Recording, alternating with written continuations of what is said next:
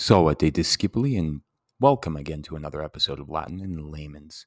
Um, Today is going to be a really long one because actually, as of yesterday, I got together with a buddy of mine, and he's starting his own podcast, and he's calling it, I believe, Candid Camera, or we were thinking Candid Camera or Candid.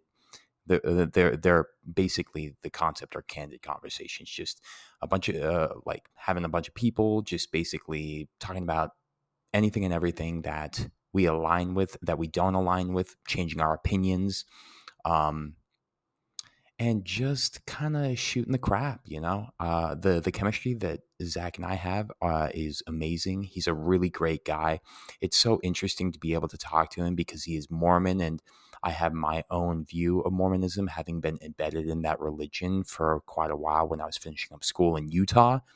So, I had that view of it, seeing what Mormonism was like back in Utah, being immersed in it, being kind of the minority amongst the majority, and kind of feeling, kind of a part of the problem. We get into that kind of stuff. We talk about Mormonism, we talk about faith, we talk about, you know, uh, we veer into more anthropological things, aside from those religions, and then we get into like, Buddhism and Hinduism and my religion, or me being raised in Catholicism, and all that kind of stuff. We talk about guns right now. We talk about how he's moving up to Canada here real soon. And for those of my students that actually listen to my podcast, that are prior Monument middle schoolers of mine, you guys probably had Mr. Ricks for a hot second. He's doing a lot better. He's no longer dealing so much so with all of his gut related issues, and or the fact that he was having to be in and out this past semester. He just wasn't feeling well, and so yeah, we've been just kind of getting together and having great conversations. And now Zach wants to make it into a podcast. And I told him that what I would do is I would help plug his podcast through my podcast. Although, I don't really know how much my audience really, how many people actually are listening to this. But if you're curious, if you want to hear more of a conversation, we just kind of got together. There's a little bit of background noise here and there. We're in a public space. We were in a coffee shop, but yeah, it was a really great time. What else did we talk about? I'm trying to think. Um, we started talking about guns, and then we talk about religion, and we talk about faith. We talk about values, ethics, principles, morals. We talk a lot about the Mormon faith. We talk about the cherry picking of the Mormon faith and of other faiths, that choose to kind of cherry pick their own doctrine and their teachings rather than, just kind of touting the word of love as being the end all be all. But, I'm kind of rambling. If you guys are curious, Zach is calling this podcast over on his podcast. Once he releases it, I will start plugging that and sending or showing the link in the show notes. I believe that the title of this episode that he is working on here is called Heart on My Sleeve. And I believe the podcast will be called Candid Camera if all is said and done, and that's okay, and nobody's taken that name already. But with that being said, it'll be a little bit of a different audio quality than you're hearing right now. I also realized in my last one with William Wordsworth, that very beginning intro was very like tinny. And I'm not sure what happened, because then it sounded great when I read the poem, but before that it was a little weird. So I don't know. I was having some technical difficulties. So here we are, such is life, such is things, but life is a process. And one thing that I remember that I truly believe, we talked about courage a lot as well, is that the overarching thing that I remember, I was like, you know what, maybe we could call it like the dichotomy of faith and fear. Because what I love about it that we talked about is how, you can't have fear if you have faith, and you can't have faith if you have fear. They don't go hand in hand, right? It was like when I was talking about Atalanta, it's the concept of gumption and courage and bravery isn't the fact that you just negate and you just don't even think about the fact that you're afraid. It's that you embrace the fear, but you still face that fear in spite of being afraid. So that's what it is. It's about facing your fears. It's about facing and owning up and moving forward and all that good stuff. Because we're all growing up in this world if we allow ourselves to do so. So with that being said, let's go on into it. This will be about a probably 2-hour long podcast. If you guys are curious, if you guys want to give this a shot, please. There's some good nuggets in here, and I would appreciate the support. That should be connected and everything. But yeah, so I bought the gun in Idaho.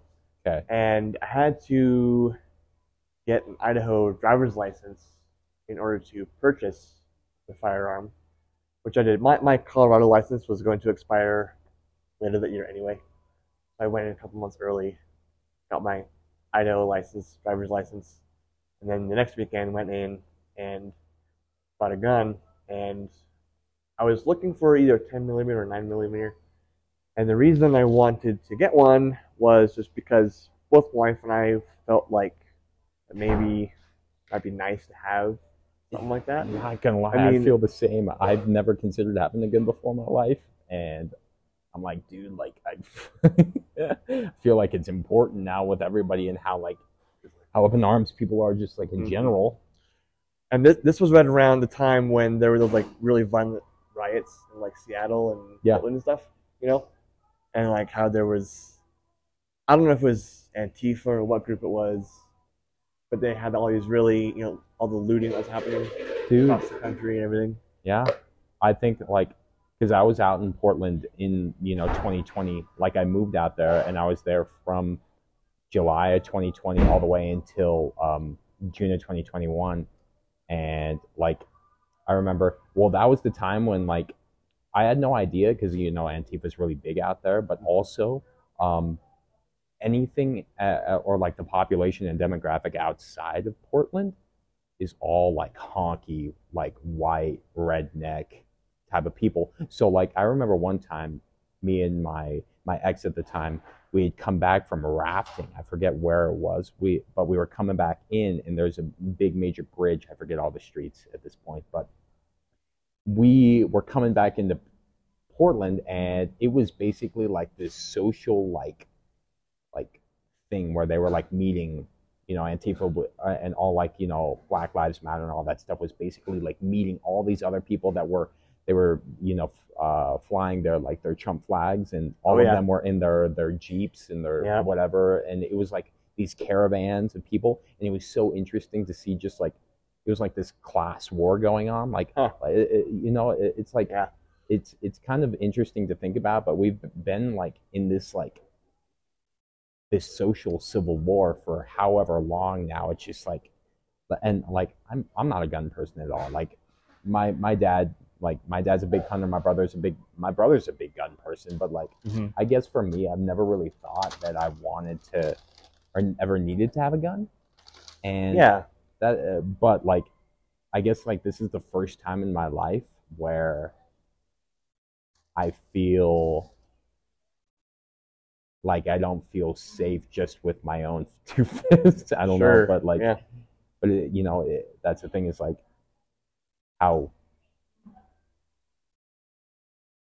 powerful that weapon is, right? How powerful something that you can hold in your hand and you can take the life of an individual. I think that people don't really think about it in depth and critically as like really like like that's why I'm considering it, is because like, hey, you know what, if I were to square up with somebody and they were to be all livid or whatever, they had a gun, I'd be dead. But that would give me a little bit of a fighting chance if I had a gun that I could I could square up and be like, let's go, quick draw. But yeah, anyways, I interrupted. I apologize. No, you're fine. You're fine. I agree. Like, I've growing up, I always figured, okay, maybe I would like to own a gun or two. I grew up hearing stories of my dad going hunting with my grandpa. And I was like, man, I would love to just go hunting once, on my bucket list. And so obviously, hunting guns and things like that, right? Right. And guns are cool. As a young boy, it's like guns are cool. Yeah, dude, blowing stuff up is good. It's a good time. Oh yeah. As an adult though, like it was a very for us it was a very careful decision because, yeah, I wanted a gun anyway, but that stuff started going down. Like clearly, the world at large is getting more and more unstable. Honestly. Where there's more people, there's more trouble. Now, granted, we lived in Rexburg, Idaho at the time, which is like a bubble. Okay, it's super safe. I didn't like Rexburg when we first moved there. Like when I first started going to school there, it felt very podunk to me. It was middle of nowhere. Yeah, it's a church school and they have all the fixings for that, but it's like there's nothing, just middle of nowhere. The one cool thing was that my great great great great uncle founded the town. Oh, very interesting. Thomas E. Ricks. So there was that element of it. I didn't show up to Rexburg, thinking like, oh, I'm going to be a celebrity. No. Far from it. I didn't really, that was the last thing I wanted was people to be like, oh, you're like related to this guy, and yeah, that was my big fear.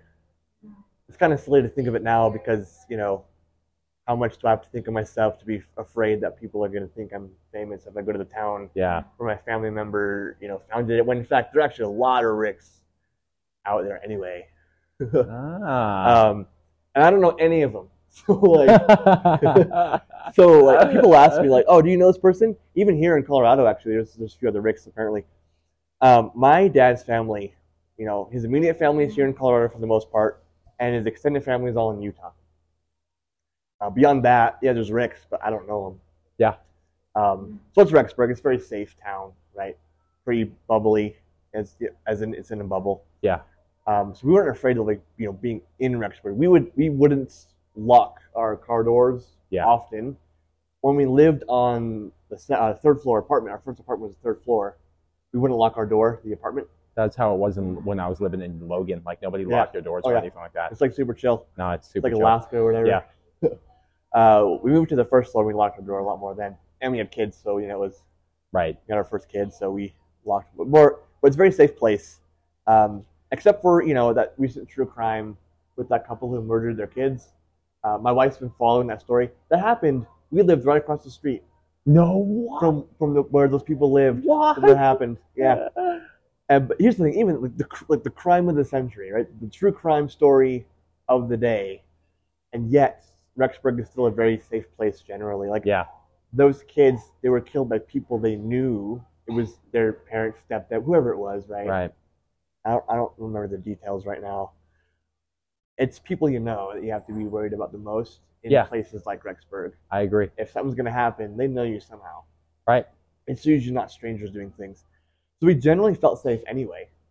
Okay. But, looking at, I was a couple years away from graduating, a little under that. And we're like, we don't know where we're going to move. I was going to school for teaching, and, as far as I knew, I was going to try to get a teaching job in Colorado. But it was like, I might get a teaching job somewhere else. Okay. If the opportunity arises. Where we end up, we don't know. Even here in Colorado Springs, we haven't been back. Sure, I grew up here. The place has grown, and there's definitely places around that are, crime rates are different all over the city. Yeah. Depending where you are, right? And being a new dad, for me, it was like, hey, how can I protect my family? I'm not the buffest dude, at all. Yeah. I'm pretty scrappy. And yeah, I want to start working out and stuff. But it was kind of like, man, even if I could beat someone up, if they have, like you said, if they have a gun too, it's like, well, dude. either I get shot or do what they want, and I don't want to do what they want. Yeah, dude. So it was a process I started talking to my wife about it. It took a couple of weeks of talking, and being religious, we also kind of prayed about it. We believe, whatever, that helped us to kind of make a decision, and we both felt that there might be a time in the coming days when it might be necessary for us to have a firearm. Yeah. In defense of our lives. Yeah. And it wasn't like it wasn't anything like, oh, we're like worried we're gonna get home invaded. We're going to get mugged in the street or whatever. It's just like the way things are going. It's like it's hard to know, and when you don't know where you're going to end up at that point in time, we're like, hey, we could be anywhere, in a town we don't know, Right. and that's pretty scary. It is. So we ultimately made the decision, okay, let's get one, and it went in 9mm. I was looking around. I was pretty excited because I was getting a new gun. Yeah, dude. And I wanted one anyway. Honestly, yeah, the little kid in me still cool. comes out It's where like, I think about like I remember there's something innate in little boys. I don't understand why, but it was like the first time I played Fallout 3. It was my first M game I ever played, and I remember like being given the concept of VATS, and I could target a body part, and I was like, dude, I'm going for the head. I want the explode. I want exploding. I want all the guts. And I don't know why. I think it's because it's like we're so curious, but it's also like a curiosity that we can entertain in a safe way. Yeah. Oh yeah, definitely. But yeah, I remember like that's one of those things. And hey, I just want to mention real quickly. Mine has a little blue thing going, but yours doesn't have a blue button going on. Oh, now it does. Oh, it's just when it gets moved or jostled or something. Okay. Okay. Yeah, it should be on. Yeah. Yeah, I'm still recording. All right, cool. So no, just because like I've been sabotaged by my lapel on TikTok before, where I'm like, it happens. It happens. Destroy you. Definitely. But no. Thanks for pointing it out. But no, I think it's fine. And actually, it's funny. I checked to make sure. I was wondering. It came with the charging cord. Yeah. And a couple hours before I was supposed to come here, I'm like, wait, do I have to charge it? That's when I tested it and found out, oh no, they come pre-charged, and I have to charge them after this, but I think we're good for now. Rock on. So I was looking, and I wanted a 10mm because so at the time, I worked on campus for the public safety department. Oh. I specifically worked in the parking office. We were the guys who would give parking tickets to people. Yo, Logan, Utah, yeah. I got so many parking tickets because you guys are looking to give them. Is it true? Like, okay. So we didn't have a quota. Okay. No, we didn't have a quota, and the only reason we wrote tickets was because because campus was considered private property. Yeah. I got so many $25 tickets. And we were trained to if it was like they didn't have a permit displayed at all. Yeah. Or displayed improperly, then we would improperly we would give warnings every time, like 2 warnings and then a ticket. If our supervisor was having a bad day, 1 warning, then a ticket. But generally speaking, here's the thing too, we were super generous about appeals. I think if every single time the ticket officer made a genuine mistake, we fixed it. Yeah. For the person, no matter how rude they were. Yeah. Actually, there was a couple where the person was rude enough that even though they technically were within their rights to get an appeal, because of the way they treated us at the counter, our supervisor was like, "Look, we're not gonna stand for this kind of abuse. So no, you don't get. You're gonna have to pay it up." Definitely attract more flies with honey. That was happened twice in my time. I worked there for about almost 3.5 years. Okay. Right. And that was only twice that was the case, where yes, they technically should receive a refund for an appeal, but they were being rude enough that we said no. Yeah. Anyway, so I worked in public safety, and so my supervisor carried. The armed security obviously carried. And they all 10mm, right? That's the standard for law enforcement, as far as I'm aware. So I'll go in looking for 10mm, but I also heard things about 9mm. And so I'm looking at the handguns they got in the store there, and I'm asking questions like, okay, what's the difference really between 10 and 9? Yeah. Not too much. Depends what you want it for. And I said, hey, if I just want something just for defense, home defense kind of situation, so 9mm is fine. Yeah. Obviously, you won't be taking that thing up to the mountains to fend off bears by any means. But if it's just for your home, it's for your self-defense. 9mm is more than enough. Yeah. And they're less expensive too. So Right. I was like, great. And I was looking, and like I saw a few that I liked, but one caught my eye. It was a little bit smaller than the other 9 mils, and I looked at it and just because I was thinking with the mindset of, oh, I want to be able to conceal it too when I eventually get my carry permit, which I never got, by the way. I still have that. But I'm like, I want to, right? So I saw this, and it was like the perfect size. Like, it had 2 mags.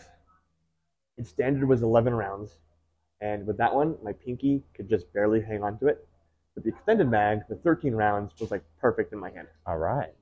That extended mag is also illegal in California, which is on the packaging, which I thought was interesting. Also illegal in Canada, where I'm going anyway, because it's a handgun. Yeah. For civilians to own. But so interesting though. So I bought it. I was really happy with it, and went out and shot it once. Yeah. Went out. Went out with a bunch of other guys, and actually in Rexburg, if you go out to the lava fields, there are hills that form natural shooting ranges, and everybody goes out there to shoot like that explosive stuff, that Titanite, Yeah. or whatever it is. They shoot Yeah, that. I know exactly They'll what shoot you're talking their about. shoot their skeets with their shotguns and everything. So a bunch of us, we went out and just did some shooting, and I shot this thing off, and Yeah. it was nice. But I had it in a safe, because okay, that's where it is. My wife had a safe growing up. She got the safe to keep her sister from getting into her things. But when we got married, it was perfect for the gun when we got it. Yeah. So I kept it in there, and then it didn't have a use for it. Ended up moving with my parents here in Colorado. Now we're going to Canada, Right. where handguns are not permitted for civilians. So I sold it. So are like Canadian laws kind of like UK laws where it's like civilians not allowed to have guns? Do cops have guns? So yeah, any security personnel have handguns. Okay. Canadian civilians can have hunting guns, shotguns, hunting rifles, That makes sense. bows, crossbows. So like my wife's grandpa I think that's and all totally her fine. uncles Yeah. have shotguns and hunting rifles. Oh and, yeah, that's my and dad. I wanted a shotgun. I want a shotgun also. Yeah. I wanted to get that as my second gun. Now second gun technically, but not only gun. When I do get a shotgun, and they're pretty easy to get up in Alberta, where everybody hunts. Yeah. Like it's a thing people do. And also, because we're moving up there where my wife's mom lives, little village of Glenwood, home of 230 people who all know each other. Oh wow. It's a little Mormon community, right? Like, so there's just the one church building. The ward is the town. Wow. Not everyone in the town is a member. And there are several members of town council who aren't members of the church. But it is a little Mormon community. Yeah. It was they have a cheese factory. That's how the town was founded. Yeah, they got a lot of, because like that's what, like out in Logan, like Cache Valley Creamery and all that stuff, like that was big. That's also why we had a lot of inversion and a lot of like bad air quality, because it got all socked into that area. Yeah. But yeah, no, I always found like it was kind of funny that there would be like these local things just embedded. And the factory closed decades ago. But they have a creamery, an ice cream parlor. My wife's mom owns a cafe, has for years. But the idea of safety isn't really on our minds, because we're going to the place that we feel is very safe. Like, right. And it really is. It's like it's pretty close to a reservation. For the most part, like people get along. Like, it's up there is the Blood Indian tribe, or just Blood Tribe, I think is what they call themselves. But to drive to the nearest big town that most people know is Calgary. Okay. And to get to Calgary from Glenwood, you pass through the reservation. My wife's grandfather actually taught school on the reservation. He taught English up there for a while, long time. He also taught in a Hutterite colony before that, I think. Or I don't know what the timeline is, but he taught on the res a little bit. He taught for the Hutterites a little bit. And then I don't know if he ever taught in other public schools. But yeah, so like there's a reservation pretty close by. It's very live and let live up there. There's not a lot of, it's pretty chill, really chill area. Like like growing up, I guess occasionally the res, if the county was doing some weird law thing, they would block off certain roads in protest. That's like it. That's like what they do. I see. That's and that has happened for years. And like, yeah, like you grow up, and like my wife went to middle school with a ton of res kids. Really? Like white kids there were less white kids than there were natives at her middle school. Hey. So she found herself being the minority. Yeah. Even though they are a marginalized group of people. Yeah. Right? Which is so interesting. Like, you Right. go to these smaller places and, like, the dynamic just shifts. Right? Yeah. So, she was, she had some, there was some social stuff. Kids are kids, right? And, so she would often get, not necessarily picked on, but, like, because she was a white girl, she wasn't really accepted by a lot of other kids. She had a lot of friends. I was called white boy a lot in school because I was around a lot of Hispanic kids. That was the majority for me. So like, yes, we have this marginalized group of people, but you go to any given community and the dynamic might be different. Yeah. And so, I think as a whole, whites have, like, on the grand scale of things, white people around the world, around the U.S. in particular, are generally the majority. Yeah. And so there's those issues, there's those social issues in place. But when you look at individual communities, that could be different. So there are white people who have experienced marginalization in their personal lives. Sure. And and it's just interesting that it happens. Yeah, no.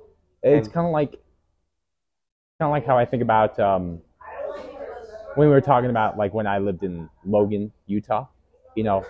I mean, I really, like, because I was not Mormon, I really did feel a part of the problem, and they kind of do single you out like that. Like, I think that's when, because people immediately knew that I wasn't from Logan when I first moved there, and I didn't really know why. And then I looked in the mirror one day and I was like, oh, it's probably because I had my ears pierced.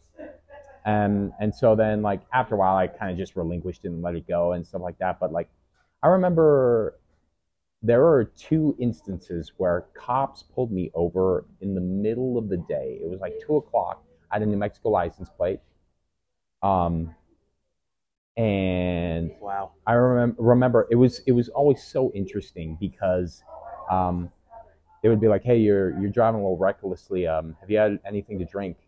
And I'm like, it's 2 o'clock in the afternoon, and you realize that Logan, Utah has like 2 bars in one state-owned liquor shop. Yeah.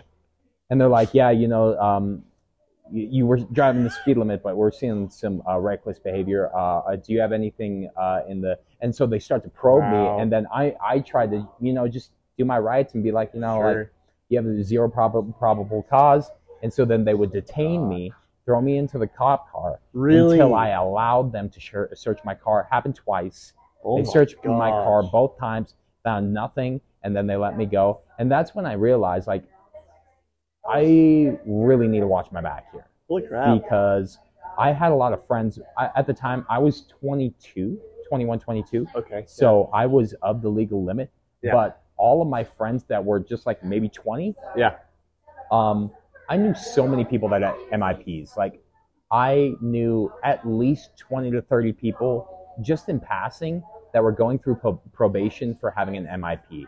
And I didn't know what an MIP was, but a minor in possession, aka alcohol. Yeah. So that's what the cops would do a lot in Logan, Utah, because there isn't a lot of crime. But what they try and do is they try and, hey, you know what? You're not going to bring that whole hedonistic BS into our community. That's all. That's Satanistic kind of stuff or whatever, they thought. Yeah.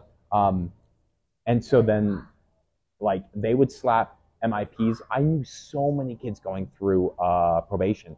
And they would go through, they talked to me about a moral recognition therapy that they would have to also. Oh, gosh, really? Yeah. This is like archaic crap, man. No, like, dude. It was a moral recognition therapy, MRT program that they would do. And it was like a 12-step thing. But and so they would have to work through each step, essentially. and this was a part of their probation. While also they would have to volunteer hours. They had to like it would disrupt a lot of these students' lives, and I saw it firsthand. I was like, oh my god, like you know what? I'm of the legal age, but I'm not really drinking much anyways as is. So like I really like I remember, you know, being the minority as, you know, a cisgender white male, you know, with the plenty of privilege that I very much do have. For sure. Yeah. But like exactly, like there's an aspect of like, oh, I don't align in this culture. I have not assimilated into the culture that they want me to do. Yep. And the way that they want me to do it. So I'm a part of the problem, and they're going to try and shape me. Oh, yeah. And I remember that. I remember, wow, very, very deliberately where, and the cops were just like unreasonable, man. Like I remember, like I'm like, dude, like come on, like you really want to search my car and you think I'm drunk or high or what? Here's the thing, very good chance. I mean, definitely one of those guys, member of the church. Really good chance, most of those guys, members of the church. And we're talking about the Church of Jesus Christ of Latter-day Saints. Right. And I, you know, I being an active member of that church, I didn't grow up in Utah. I actually grew up, I was in Virginia when I was in elementary school, and then came out to Colorado Springs when I was 11, and was here, and have been here, you know, was here until I went to school, and stuff. And even within the church, there's this understanding that Utah Mormons are different from all the other Mormons across the country. That's interesting. And that Utah Mormons are generally more insufferable in their culture. Yeah. And what they have created around their religion. Right. Because here's the thing. I think, I could be wrong about this. I think we have more members, just like numbers, in South America than we do in North America. And it's one of the fastest growing religions. And a lot of that probably has to do with the fact that like missions in South America are notorious for what they call like baptism parties. Like they'll just go find some people and be like, hey, you want to get baptized? And a lot of these people are like, sure, why not? And so they'll just baptize like 100 people in like 2 weeks. And then none of them will come to church after that. And so I don't know how prevalent that is. The books, though, right? Yeah, exactly. And if you're a numbers-based church leader, it looks great. But like at least for a while, especially 10, 20 years ago, 30 years ago, the retention was horrible. Yeah. Only people who actually wanted to be part of the church were, which is the way it should be. Sure. But they have records of hundreds of people who were baptized members of the church who are now on the record as inactive, which that's bad for numbers. Exactly. In the same way. So like it created a whole problem. I don't know what the situations like that like come down there currently. I do know that a lot of the saints down there, like there are if you watch BYU TV, they often will like they'll visit other places and they'll some TV shows, some specials will like have like they'll talk to people in these different countries around the world who are members of the church. Sometimes it's just like a simple interview with the family, and a lot of people down there, and I think this could be generally just South American culture, are very devout members of the church. Yeah. But what's interesting about it is like you look at that and you look at the church in Africa, the church in Australia, the church in Europe. It's different than the church in America because it's different people with different cultural backgrounds, right? And so like even within the United States, Utah is like a microculture within Mormonism. Yeah. And yet, because it's the hub of Mormonism, where our HQ is at, Utah Mormon is the standard Mormon. I see. And which is problematic as Utah. Like there's definitely for a very long time and still prevalent today, there is an exclusivity culture there that if you don't fit, you're right. Yeah. then we're gonna you're going to experience what you experienced, Yeah. or things like it. Even people who are born members and leave later become victims of that mindset. Yeah. And You're it's like, it's really not great. And all I can say is that I'm glad I didn't grow up in that culture, because I need to be radicalized against the church now, right. or I'd be a cookie cutter. And that's the very funny thing that you mentioned that, because out of all my friends, the ones that were ex-Mormons, they were no longer Mormon, but I did have some Mormon friends. The funny thing about it, my close Mormon friends were Mormon, but they had grown up elsewhere.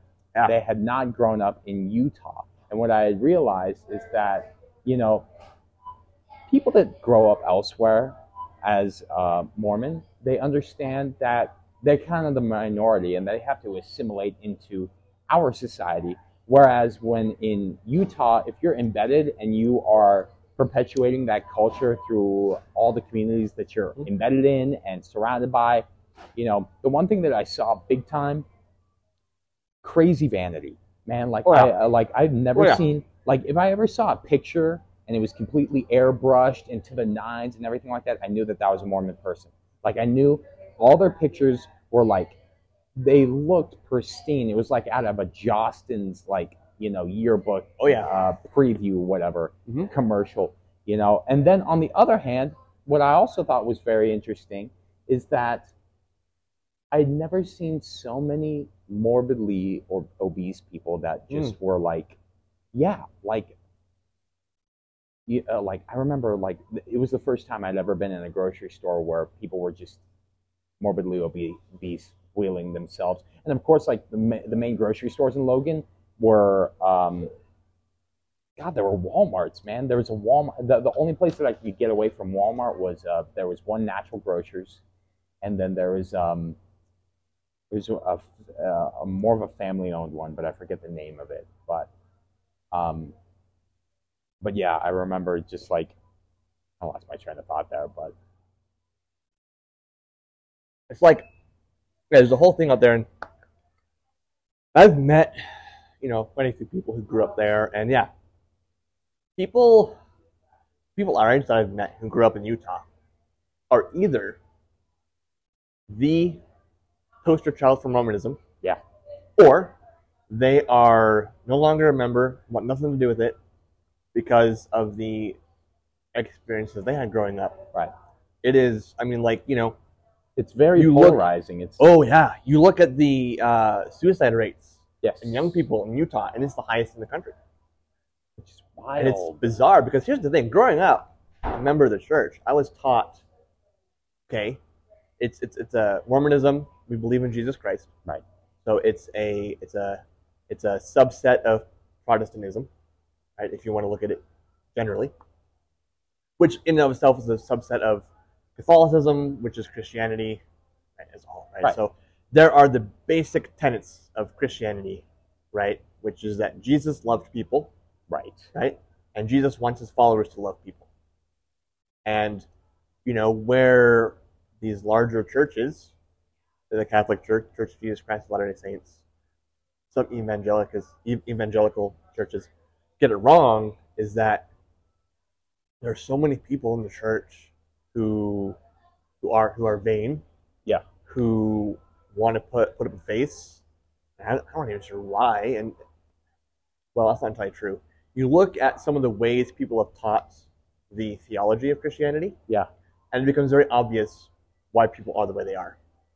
Because there's this the biggest thing, I think, is like the concept of sin and the way it's taught in church. Like, how, like, you sin, and that's really bad. If you don't repent of your sins, you're gonna end up in hell for all eternity. Right. And and hell is this place of everlasting fire and brimstone, and it's just eternal punishment, right? Yeah. And rightfully, many people have a problem with that belief, myself included. Actually, like, you think about if God is supposed to be loving, then why is there such a place that even exists? Yeah. Right. And that's kind of actually what leads to me and my personal beliefs. in my personal studies of Mormon doctrine, we believe in an afterlife that has um, sort of 3 degrees of heaven, 3 levels, if you will. Right. And growing up, the way they teach it, you think that there's like 3 distinct places, like 3 physical places. Like there's that house and this house and that house, and you want to go to that house because that house is where God lives. Yeah. That's that's the highest level, and you want to get there, and and you to get there, you get baptized, you be a good member of the church your whole life, that whole thing, and you get there. I don't believe that is what it is at all. Yeah. Actually, I think we might have talked about this before, how it's what sort of level you end up in after this life, if you believe in an afterlife, depends on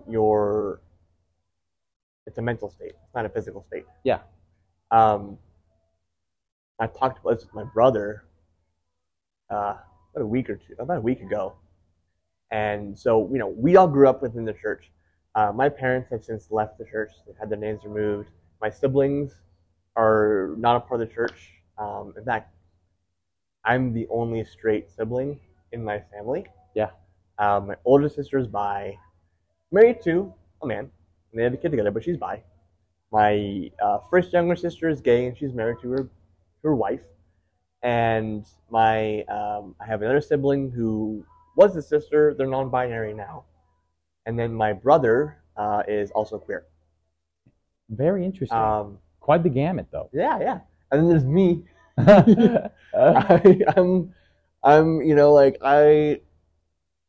straight as an arrow. Yeah. Still a member of the church, right? Like, that's my belief system and everything.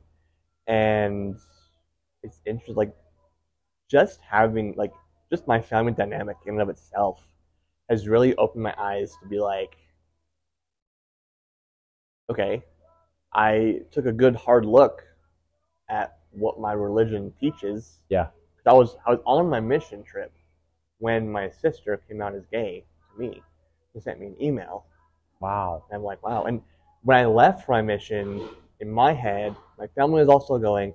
In my head, I'd be coming home right when my sister would be going on her mission. We'd have like a month or 2 of passing before she left on hers. Sure. And no, that was not the case at all. So 6 months before I came home, before my time was finished, my sister emailed me and said, hey, like, I have feelings for this girl. I'm going to start dating her. And like, great. And, I think this could only be attributed to the way my parents raised me. And my personal outlook on life, because, I think I can take some responsibility for the way I think. My reaction to her email was actually my first reaction was a lot of things about our childhood make sense now. Yeah. Like everything makes sense now. She was a tomboy growing up. She was more rough and tumble than I was. Like there's a lot of things that knowing what I know now, yeah, it makes suddenly my childhood clicked. Yeah. And that was, that was interesting. I'm like, okay.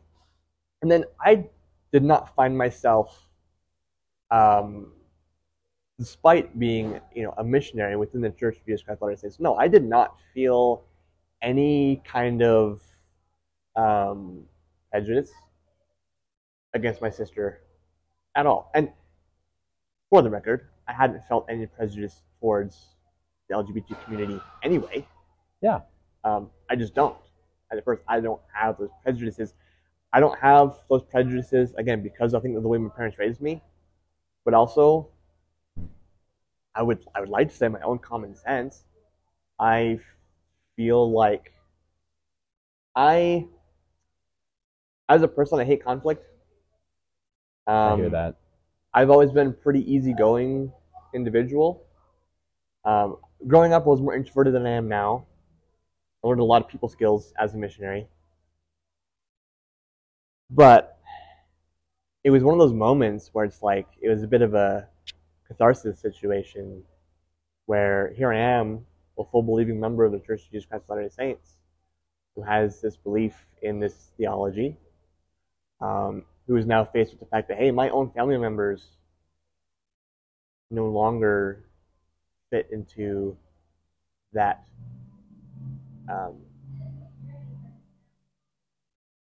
they don't fit that world anymore. No. Right? And that was problematic for me, as you might imagine. And I think a lot of people, in order to reconcile that, will start ignoring certain things. Yes. Or they will start turn a blind eye. Yeah.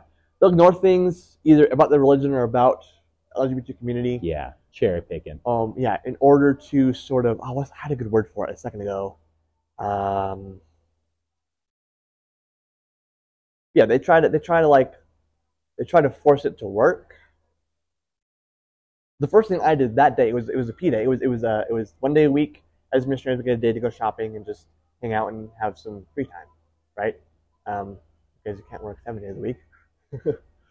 So yeah, it was P day, and instead of doing what I usually did, I was at the library. We'd email at the public library, and usually I'd email my family. I'd read emails, respond to emails, send an email, and then actually I would burn music onto CDs. Nice. Using MP3 converter. Nice. Which pretty sure is. Dude, illegal. I did that all the time. I did it anyway.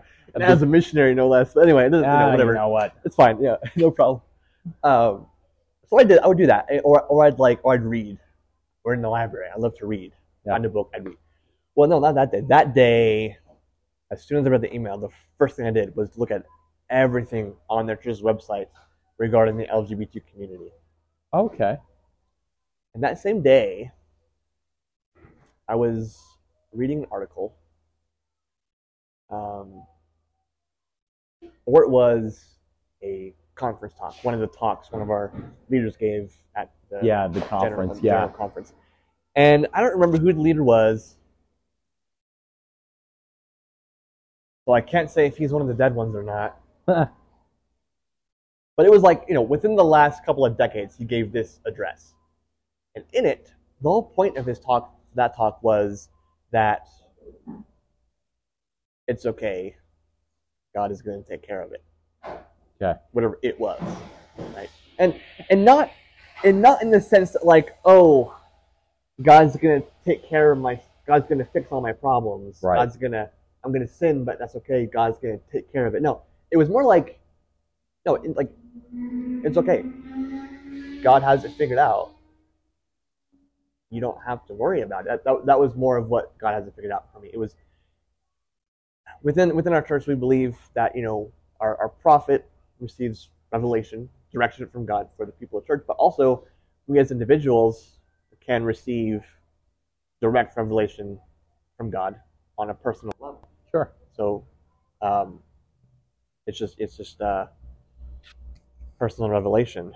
And that day I really felt, what I can identify as that sort of revelation was that it was a reassurance to me that, one, God loves me and God loves my family. Two, I didn't have to worry about them at all. They are not my responsibility, for one thing. But also eternally, I don't have to worry about their souls at all. And not so much that it's not my place, more so that it's you know what? I'm God, they're also my children, just like you are. I love that. Yeah. And because they're my children, I'm going to look out for them. Yeah.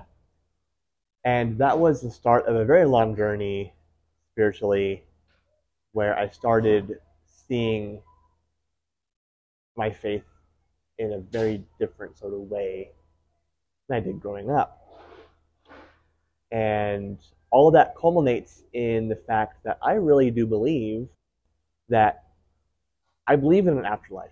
And I believe everyone in the afterlife is going to be happy. When all is said and done, everyone's going to be happy, be truly happy. And people wonder, well, how is that possible? There's hell. Well, it's not possible. There's hell. Hell, as I believe most Christian religions teach it, doesn't exist. Just something to scare us. Yeah, something to scare us. And you look at the way it's taught, hell is a is a fear-based thing. Yeah, it is, for sure. The problem is faith and fear cannot coexist. No, they If can't. you have fear, you don't have faith. If you have faith, you don't have fear. If Beautiful. you teach with fear, your people don't have faith. No. That's why a lot of people leave Christianity, because their pastors, bishops, church leaders teach a fear aspect. Now, fortunately, I've never personally experienced that. I've always had bishops who like get it, or seem to get, at least get the important things anyway. Yeah. And that's been my personal experience. But countless stories of other people who have had horrible experiences with bishops. I mean, if you've heard of Mormon Stories podcast, it's all about that. Man, after I left Utah, I remember I read Under the Banner of Heaven by John Krakauer, and then I did my own deep dives, and it was just like, it was very, very eye-opening. But also, and I want to harken back to this for a second, because even though you had you had to work through that, being told or that like your sister coming out as gay and everything like that, but you also understanding like everything kind of making sense, like having that catharsis of like, oh, my childhood makes sense. And I think that's the beauty that your parents did, is they allowed your sister to go through those iterations in her childhood of being a tomboy, of being this and that, of entertaining these things without saying, no, that's not you. This is what you should be. And I think that's what a lot of why you had said the highest rate of suicide is in Utah, is because I think that because Mormonism is it's so rooted in a person's identity, as well as any religion. Yeah. But like, if you are, if you feel uncomfortable in your body, but you're being told that you have to display yourself in a certain way that doesn't really align with how you truly feel internally, I mean, that's identity crisis central. Yep. And if you already have your identity rooted in your faith, then what's gonna happen? Like, you're gonna have to relinquish what is like true to you, but at the end of the day, at what cost? It's going to create resentment. Maybe it's going to create more things. That's why you see these Jack Mormons go 180 they go balls to the wall, man. They go hard. I remember seeing some at parties that were just like, I'd seen them as Mormons, and then they were like, you know what? Nah, man. You know what? I'm doing keg stands. I'm doing cocaine. They're like, they go boom shakalaka. Oh yeah. And I think that that's just like a very, very interesting thing, because I think we're coming to this point in our lives, even on both sides of the spectrum, we're not allowing our children to just kind of like go through their childhood and iterate through and working through all of the social dynamics that were being thrown nowadays. And when you're a child and you're being told that what you're doing is not right and that you need to stop, you're not seeing them for who, and that's the worst thing. It's like, and that's what I tell like my middle school kids. It's like, that's the aspect of respect. If you etymologize the word respect, re in Greek, back and or again, that's where you get redundant from, or recapitulate. Re meaning back, and then spect coming from specto, spectario, which means to look or watch. So respect really etymologically in its true sense, because etymology, etymos means the true sense, ology, the study of, the true sense of the study of the words. Yep. Respect just means that I'm looking back at you, I see you, I hope that you see me. And at the end of the day, that's all that, like, how many times as a kid, maybe you were embedded in like your friend group, and all you wanted to be was heard. Hey guys, hey, guess what, guys? But they're not hearing you, and you feel so small. You feel so small. And like, when you feel so small and you're continually felt small, like, I can, like, hey, I'd unalive myself. I mean, like, objectively, I know, because like I've had those thoughts in my mind where it's like, you know what? Depression is a very insidious thing. Oh yeah. It is very insidious, and like, I've dealt with it a lot of my life, and I've had it thrown in my face big time during COVID and quarantine and that kind of stuff. And it's like, you know what? If I have these things, then you know what? We have a lot of our youths that are dealing with this, and they're being told so many different things from so many different, across the aisles, and what's right, what's wrong, what's good, what's bad, what's true, what's not true. Yeah. It's just very confusing. It is. And if you go to any one worldview, that worldview is obviously going to tell their children that this is what is true. No matter where you're born, where you come from is what is true. Right. And there's this idea that truth in and of itself exists beyond anyone's own perspective, which I believe that, so then what is truth? That's a big philosophical question that philosophers and religions have been trying to answer since the beginning of time. I don't want to go to that tangent just yet, but it's like what you mentioned about parenting. Like the way my parents raised us, my dad grew up in a very authoritative household. His parents were very much like the authoritative Mormon parents. Yeah. And so all my uncles have Eagle Scouts, which is the activity branch of the Church for Young Men for a very long time, and then they all went, or two of them went on missions. The other two were, by the time they were old enough, either my grandparents didn't care as much, or they just had decided, no, I'm not going to do this, and they didn't care what their parents thought. I don't know the details about that situation for them, but clearly, I wasn't raised that way. Yeah. Neither were my siblings, and so we all feel very comfortable being who we are. Even me, I feel comfortable. I am technically, I guess, at this point, I would be considered the black sheep of my family because I'm the religious one and they're all not. Yeah. My dad even he doesn't believe in God at all. It's so interesting that your whole family has kind of done this. But what's awesome is that it serves you, so you continue with it. It does. And, if nothing else, it just goes to show my parents gave all of us the opportunity to explore the world and what we want to be in it. And I have, being raised in the church, I had the opportunity to be exposed to these ideas at a very young age and for all my entire life. And then just as I got older, that just continued to resonate with me. Yeah. And still does. Right. And that's why I'm where I am. Do I have misgivings about certain church policies? Absolutely. Yeah. Do I believe that everything the church teaches is great? No. There are certain ideologies that stem from personal, any big organization over time is going to what I like to call go corporate. Yeah. Right? It's there's gonna be problems, there's gonna be systems in place that people are gonna fall into. You lose the heart of a thing when it gets big enough. Yeah. It's really easy to lose that. And I like to think that overall, most members of the church still get it. I think there's a lot of problems in the upper workings of the church. I think there's a lot of systematic issues that currently exist. Yeah. That have been put in place from previous leaders, that are perpetuated by current leaders. All I know is that this religion has taught me to be the person I am, and I don't regret that. Right. For a second.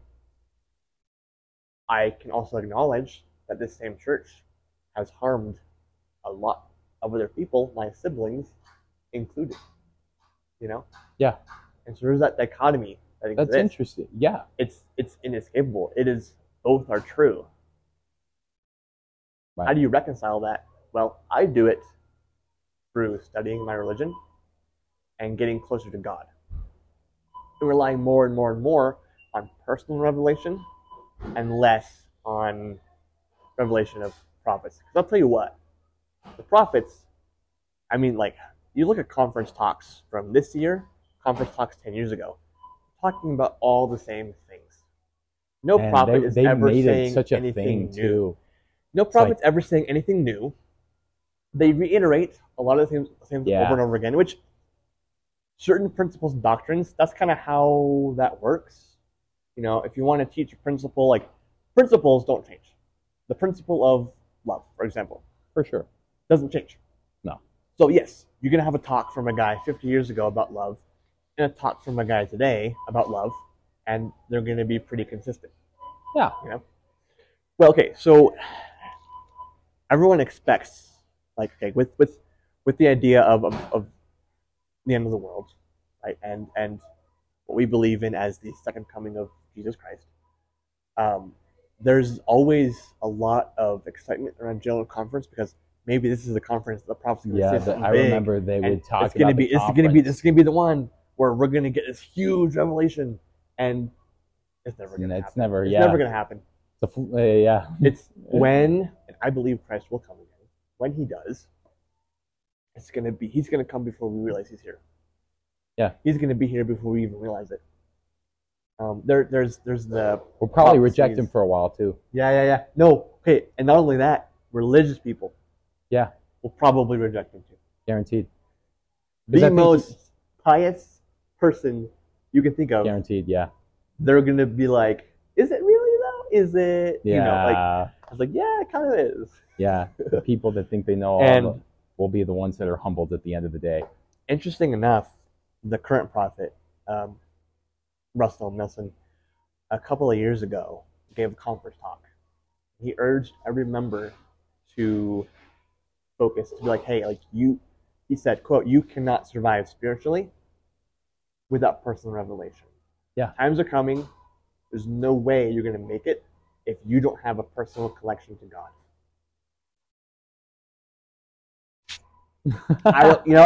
And like whatever you believe, whether you think faith is a mental illness, whether you think God is an imaginary friend, like this is a guy, the number one dude telling us, hey, figure it out yourselves. Yeah. You're gonna have to be spiritually self-reliant. Yeah. And that's gonna look different. It's not gonna, like, if anything, the church, like, is pressing for more, not disorganization, but like during COVID, there was a push. We obviously didn't go to church. We didn't attend the regular meetings in our buildings. There was a push to focus on spiritual learning at home within your family. Yeah. And that push is still happening. It seems that they're really trying to prepare the people to go back to the core, which is our family unit. I see. And focus on spirituality within, and not care so much about the bigger picture. I like that. You guys got to make sure you're ready. Yeah. As a person, as a family. Like, hey, the church is here. The church has resources. When crap hits the fan, the church will help its own and more people. Just like you'd expect any religion to. But spirit, like that's temporal. That's worldly. That's like food and shelter. Right. Spiritually, they're going to be, I think, too busy helping out with the housing and the shelter to focus on helping their spiritual growth. They will, because that's kind of the nature of people who are leaders. They preach, right? The nature of religion is to teach spiritual things, but you're gonna have to be in the spiritual place that you set yourself up for. Right. I agree. No, and that's a good thing to like, because like for me, like we talked about before, like I am, I grew up Catholic and I was confirmed and all that stuff, and although I don't align with that and I don't carry those practices into my day and age now. Yeah. I do love the aspects of morality and ethics that it did imbue in me that I can take away from. Yeah. But it's like, I don't know. I think it was like after like I talked to you about taking the comparative world of religions class and just kind of getting my mind just expanded so much. Yeah. I also just started to really resonate with, well, Jesus in general, but also how I kind of aligned him to the Buddha in a way. Yeah.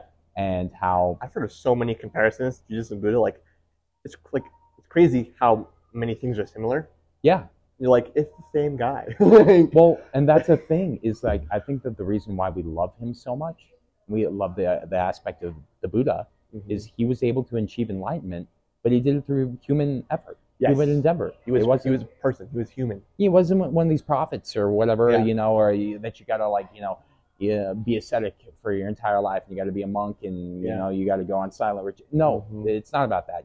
Siddhartha and that's what I love about that book. If you've ever read Siddhartha, the significance of spirals and make such an impact in my life now, because that's what life is, and that's what this cycle is. Mm-hmm. He, like we talked about, it wasn't about being and living in an opulent lifestyle and being a prince and having everything that he always wanted, but it wasn't also about fasting under a fig tree, because he realized that he got done with that 40 days and he was like, dude, I'm just starving and I didn't get anything out of that. Yeah. So at the end of the day, he comes to this middle path, but it goes through so many iterations, and that's how I think of life, and that's how I thought about my life, because sometimes I get frustrated with my life. I feel like, it's just like this, I'm on repeat. I'm on this cycle. I'm on this circle where I wake up, I work, I do my routine. And then, the way that I think about it now, it's like life is almost like a slinky. It's like you go through these cycles, but then you do something that, that maybe you wouldn't have done that prior day. And that kind of levels you up. And now you're in another ring. And now you're kind of like you're in another cycle. Yep. And then maybe one day you wake up and you decide to, I don't know, brush your teeth with your left hand. I don't know, something stupid like that. And then you level up and you do it again and again. And then your life becomes a slinky where it's just like you go through these cycles and you kind of go through the motions until you're like, wait, I want more. I want to move forward, or I want to achieve more in some way, shape, or form.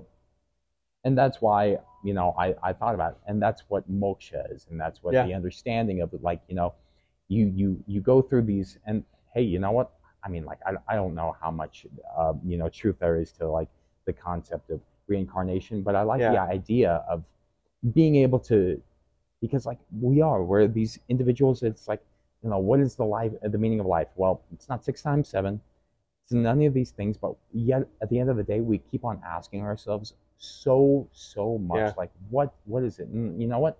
Maybe I'm not going to figure out in this lifetime, but maybe in another iteration of my life, I will be a Buddhist monk, and I will have been able to relinquish all of my possessions and relinquish everything that doesn't serve me, and I can live in meditation and be at peace. I don't know, or maybe I reincarnate, or maybe me saying reincarnation is just like maybe I reincarnate every single day. I wake up, and I have a choice to continue in that same cycle, or I can reincarnate myself and do something different. I like that idea, because, like, you can really choose who you want to be. There's this idea within Mormonism that life is a test. I think too many people get caught up on trying to pass the test, be baptized, go to the temple. Right.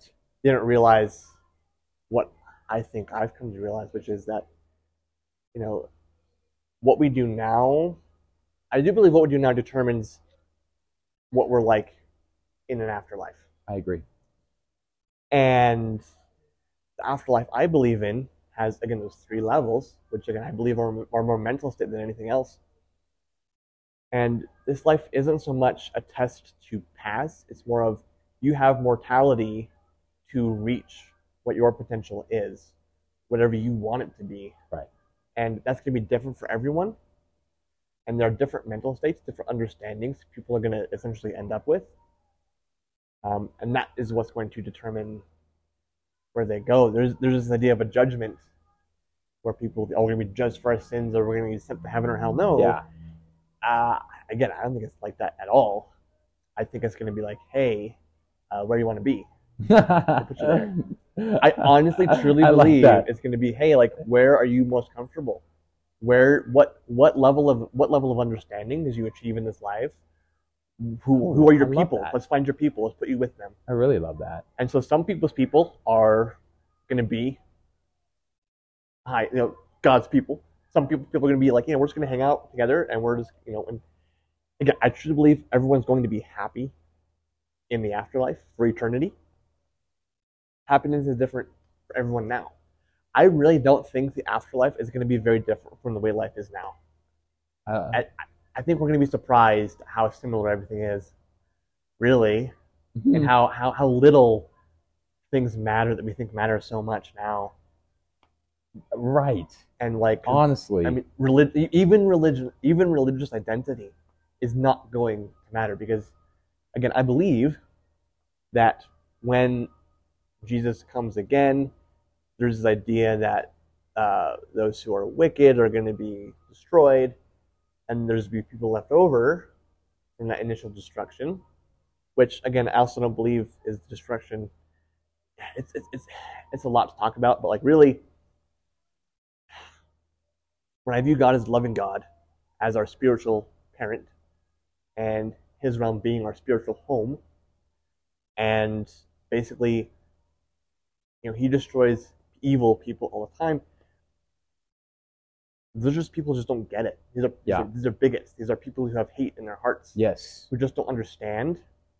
Yeah. And so because they don't understand, God's like, you know what? Like at a certain point, because of your misunderstanding, you are causing more harm than good to my other children. I don't want to say death is a mercy, because people have said that before, and it has its own connotations behind it already, and people hear that, and there's so much baggage with that statement that I can't quite say that. But no, like the righteous people are not going to be all members of my faith. No. At all. And there's this idea of a millennial reign where Jesus Christ will be on the earth for 1,000 years. It'll be 1,000 years of peace, and people will still be able to practice their religion whatever it was before. So I have that idea in my head already. I have that belief. Therefore, like afterlife, if there's patterns in life, right? There's patterns in the grand design, if you will. I really think we're going to be very surprised just how not different things are. I agree. In the hereafter. Yeah. No matter what we believe or where we are spiritually, mentally. As far as people not believing in God, even like believing to the extent it doesn't exist, because I do believe in God, like obviously in my mind there's a time and place where like, okay, you're going to have to be looking at a thing right in your face, at a person. I believe God is a person, right? Like us. And admit that, okay, there is a being called God. And I don't know what that's going to look like, and I'd never try to say that like this for sure is going to be the way it's going to be. I just know what I feel like it's going to be. Yeah. From my personal experience.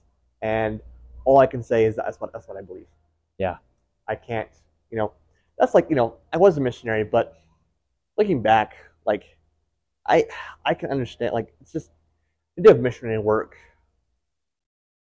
I think true missionary work is, one, service, helping people. Two, finding people who genuinely want to believe these things. Yeah, right. Don't try and shove it down their throat. I think too many missionaries get caught up and get pushed to just preach and just preach at people. Yeah, it's the and quota just get thing. numbers. Yeah, and that's problematic because if someone says no, they say no. They don't believe in God. They don't believe in this. If they don't believe in God, but they don't believe in Mormonism, there's no reason to try and just not pursue there. them. They're not there. And that's okay. And the problem is, a lot of missionaries are trained to be like, oh, that's not okay. You have to keep pushing and pushing and pushing, and like clearly it doesn't work. Also, do you think maybe some of the animosity people have towards us is because of the way we do missionary work? Yeah. That's like, some amazing self-awareness. Could you wonder if maybe we did things a bit differently, if we weren't so pushy, if we respected people's boundaries more? Yeah. In the mission field, do you think that maybe people would have more goodwill towards us? Yeah. I think so. I think so too. I mean, it's just you can't be and in truth, I felt like a salesperson. And there was actually one time I was on an exchange. I was with a different missionary than my normal companion. I was in their area. I had a meeting with the guy, and this guy would love to meet with missionaries and just like go back and forth with them. Yeah. Essentially have an argument with them. Okay. Not like it. Not a hostile one. Okay. Just trying to understand. He did love picking on us. Okay. So he did love that. He's a little antagonistic. A little bit, but not like extremely so. It was mostly just like, I love to have this banter with you guys. Okay. And honestly, as I mentioned, like, okay, if you're not genuinely interested, I was under the idea that if you're not genuinely interested, I don't want to talk to you because I want to find people who are, and this is really just a waste of my time. Regardless, this guy likes to do this, and we had that appointment set up, and I was with the newer missionary in that area. And so we both go in pretty blind, actually, to what this guy does. He wasn't mean or anything, but he had either pest control or a garage door salesman at his house doing a quote when we showed up. Okay. And they were wrapping things up. Man, so they do so many summer sales things out there in Utah and whatnot. I remember this was in California. Oh, okay. This was me in California. Oh, yeah, that's right. You served in California. That's right. And so he was there, they're wrapping things up, so we weren't imposing or anything. But we started talking, and the sales guy actually stuck around for a few minutes to join the conversation. And it was lighthearted enough. The new missionary kind of kept getting his tongue tied a little bit because he's here like fresh meat, going to the MT's missionary training center is a process. You get processed. They cycle you through. They get you ready. Factory line, man. Yeah, man, it's weird. MTC was a weird place. I'll talk about that later. It's more weird for me later on in life than it was then. Interesting. But even at the what time, does MTC stand for? Missionary Training Center. Oh, okay. Yeah. Right. I went to the one in Provo, Utah. They have several across the world now. Oh, I bet the one in Provo, Utah was definitely big time. There are walkways within campus, and down the middle, and just the edges are like the normal stone, but so many hundreds of thousands, millions of missionaries have walked those same walkways. There's a permanent discoloration on the stone walkways, and they're black because it comes from shoe polish. Oh my gosh. It is insane. It's kind of cool. It's kind of cool because you're like, wow, like so many hundreds, millions of missionaries have walked on this sidewalk to get to their classes around campus. That is like a part of the cog, though. It's so weird. That's weird. So interesting. The dorms have like no windows, or if they do, they're very small. It's a thing, man. Yeah, dude. It's a thing. Dude, I remember Utah, because I finished up at Utah State, but Utah State, seriously Mormon. They would even have, they'd be talking crap about BYU kids, like. Oh yeah. There's so much between Utah schools and BYU. Even BYU to BYU Idaho is weird. BYU has a superiority complex. They do. People who go there have a severe problem with that. And that's a different tangent that I also don't want to get into right now because mostly it'd be me venting. And, well, while I think venting is fine, I don't know if I want this podcast to just be venting. Yeah. Sometimes maybe. For sure. Anyway, that's my personal preference. But, going back to, so this guy, so he was fresh out of the MTC, the new guy. So he was, processed. Yeah. Right? And so he went in, he had certain expectations, things you're supposed to say, things you're not supposed to talk about, whatever it is, right? I had been out for a lot longer, and I'm more privy to listen before I speak, which often led us to being in places longer than I would have liked, because people can just talk your ear off. Yeah, well, you know it. I know They're sitting there and granted, I can be that way too. More so now than before. So we're talking to this guy. The salesman sticks around just because he's interested. Mormon missionary showed up. This doesn't happen every day. Yeah, right. So we're sitting talking, right? And we talk and we banter, and it doesn't go anywhere, of course, because he's not interested in joining the church, and I'm not interested in humoring people who aren't interested. Yeah. As we're going out, though, the sales guy, he's like, "Hey, you're really good at this." I'm like, "What do you mean?" He's like, "Well, from a sales perspective." And I remember thinking oh, man, really?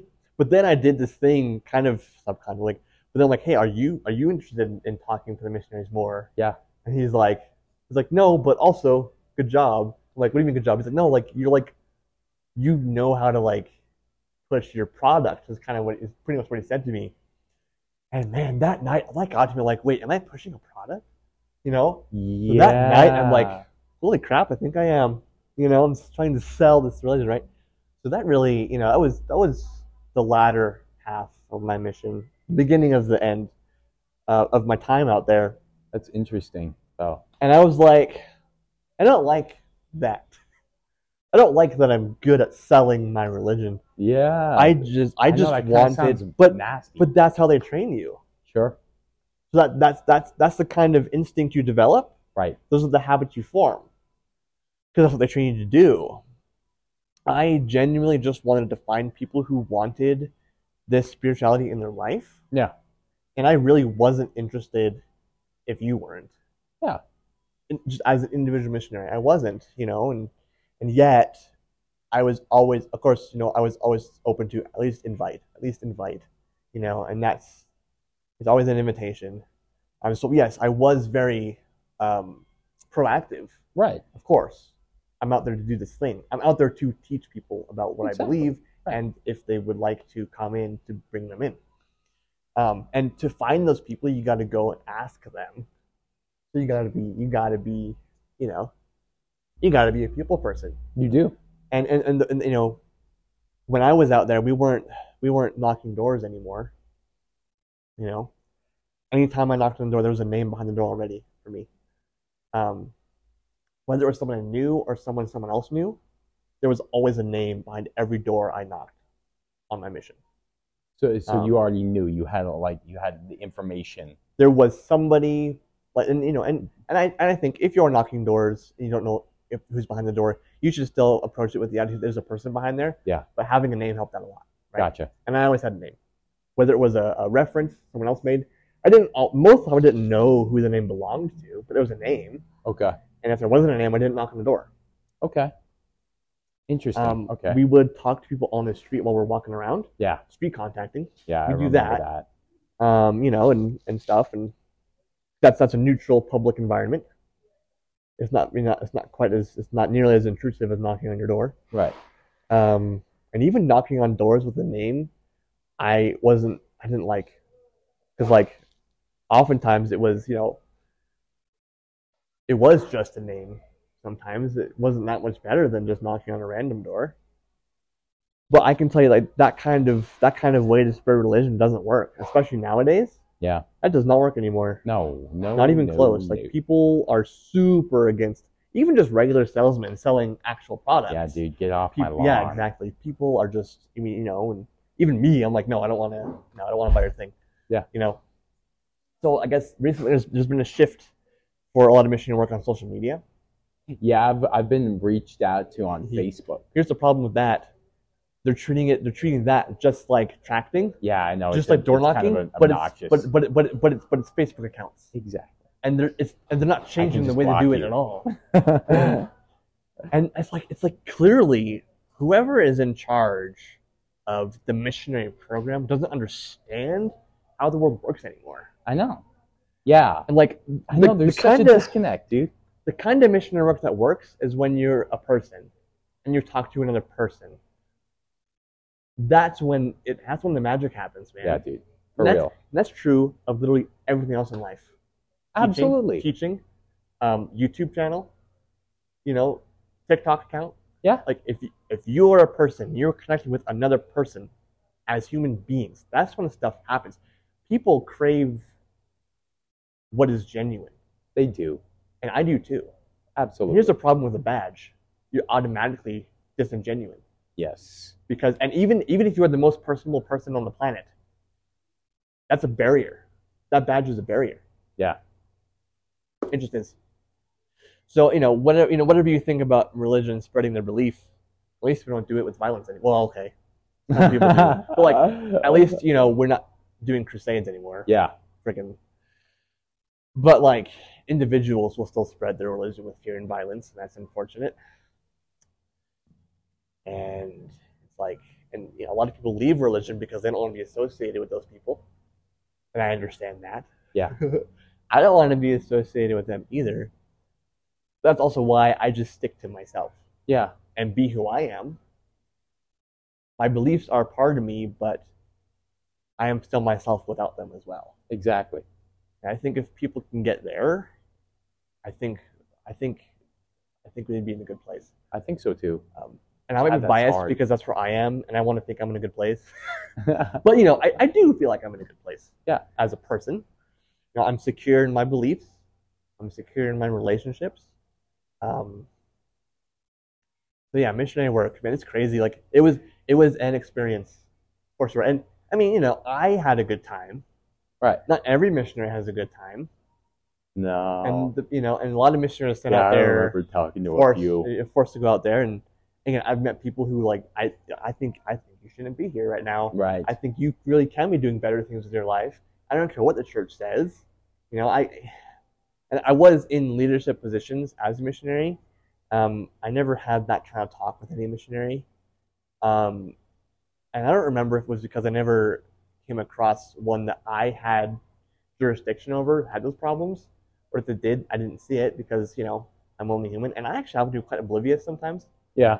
I think I developed obliviousness as a defense mechanism, actually, because while my parents raised me the best they could, there were still things they did as parents that um, did more harm than good. And I think that's the case with every parent.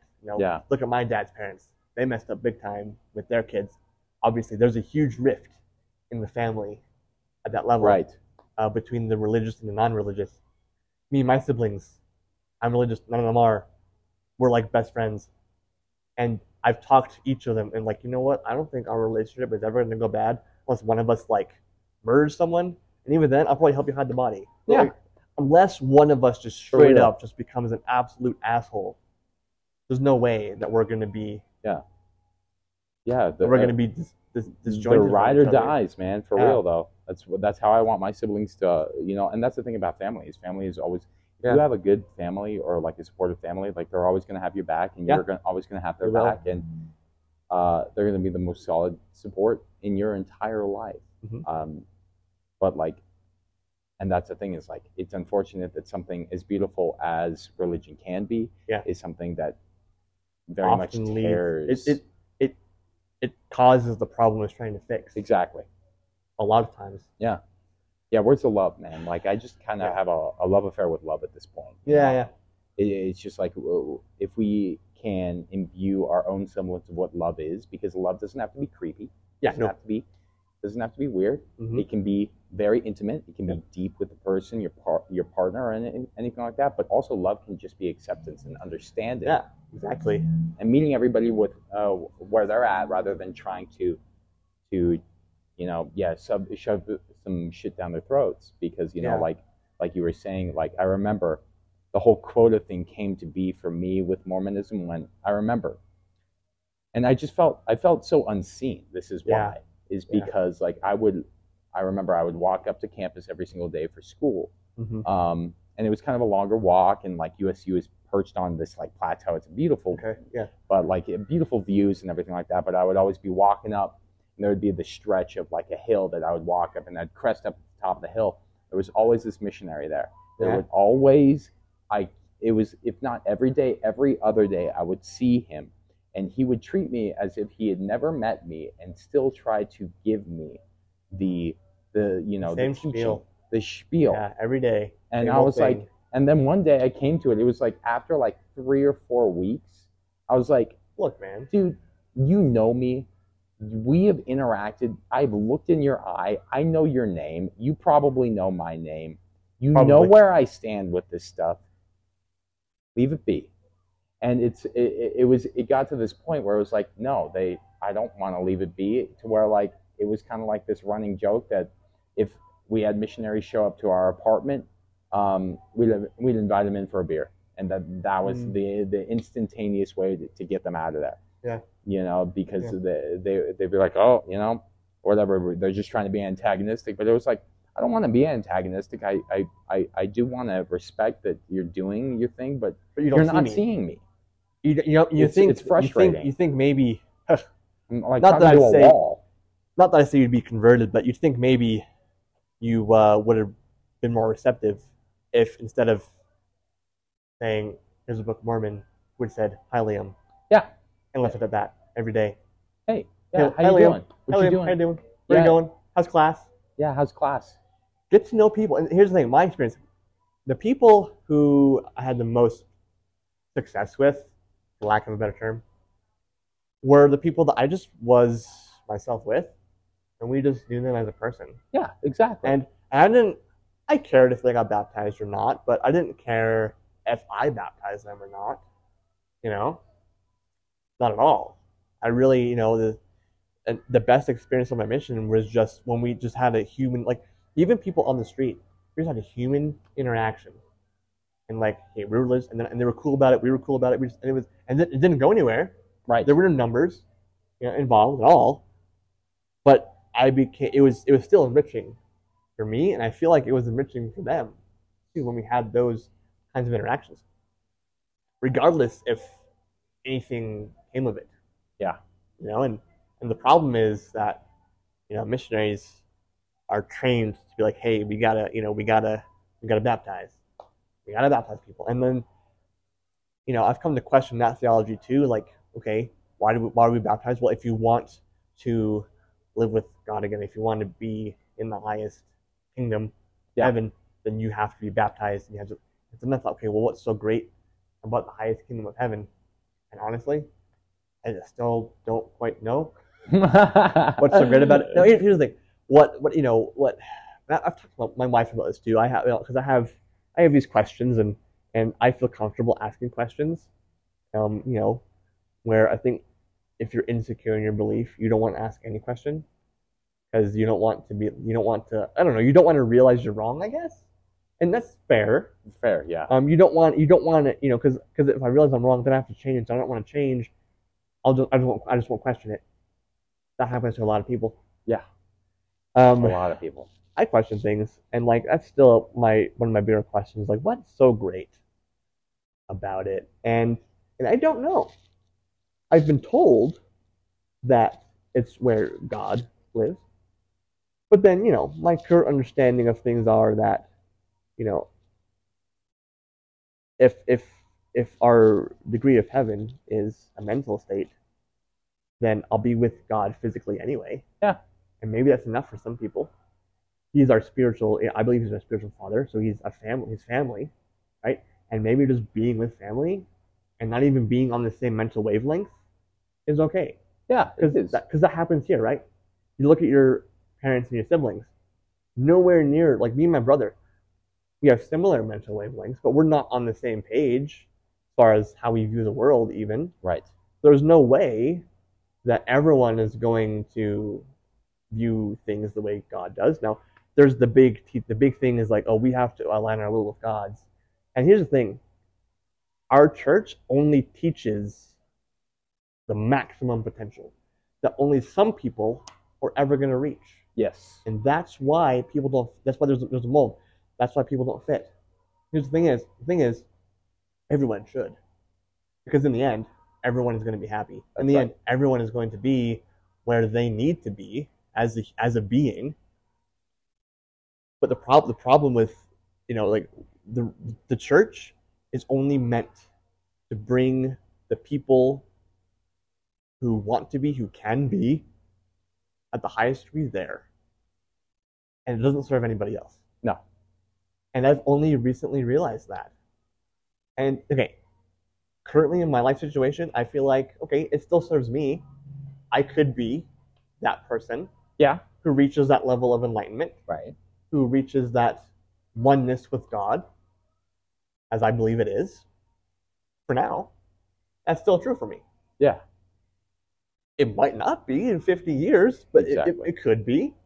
I don't know. For now it is, so I stick with it. Right.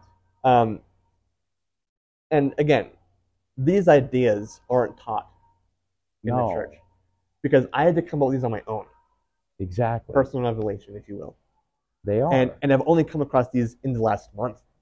A lot of these ideas that we're talking about. I love that though, dude, because that's the thing. It's like we're always growing, and like I said, like it's what I love about science. It's like we seek to prove wrong until we get it right. That's what a hypothesis is. Hypo, below, thesis means a placement. Mm-hmm. It's a below placement that gets put into place, and then you test and test and retest, and then eventually, if that holds true, then that becomes theory, and then eventually it becomes law. But like that's the beautiful thing about it, is like at the end of the day, it just really it comes down to your own wherewithal and where you're at.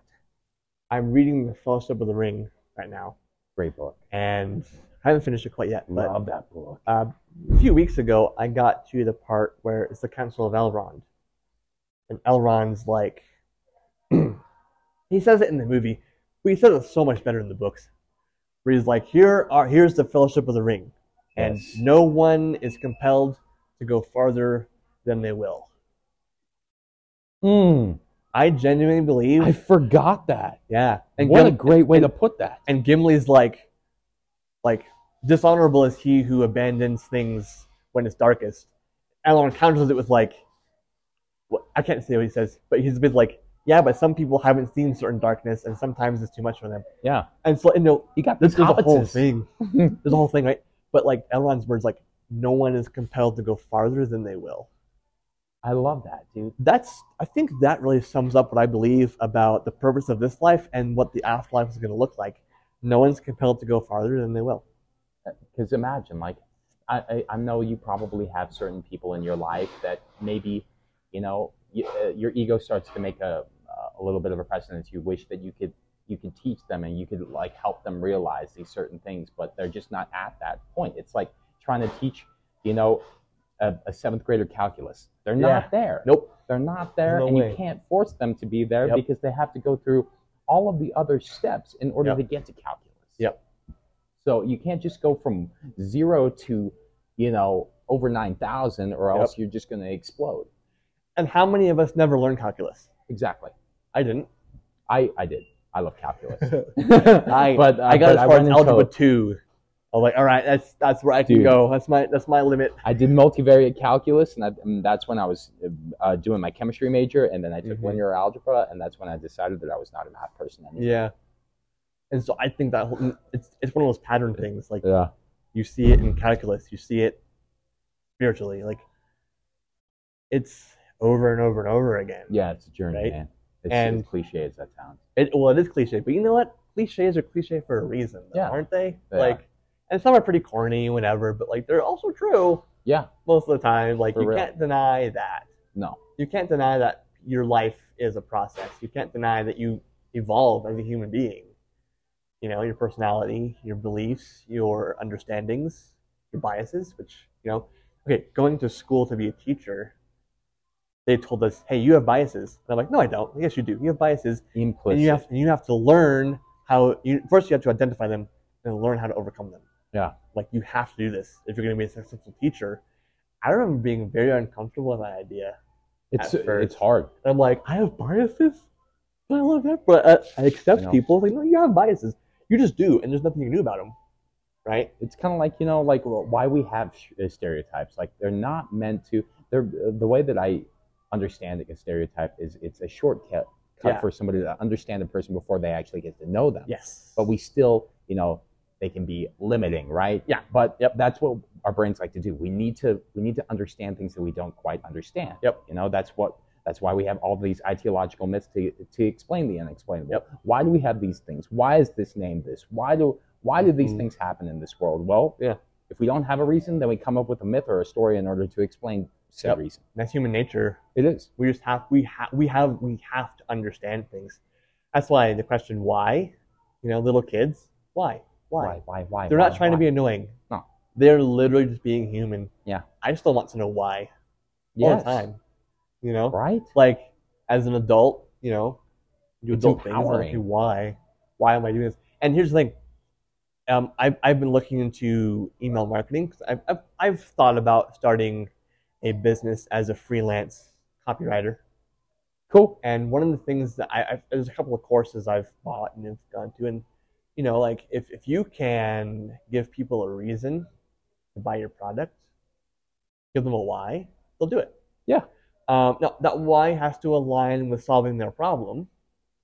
And the best products solve problems. Sure. The best products go from one person to person as people. Right. The best marketers are the most personable and the most genuine. Yeah, they got that bedside manner, right? And that's why it's like, if you gone are the days of the sleazy salesman who sells you a vacuum cleaner that breaks on the second day.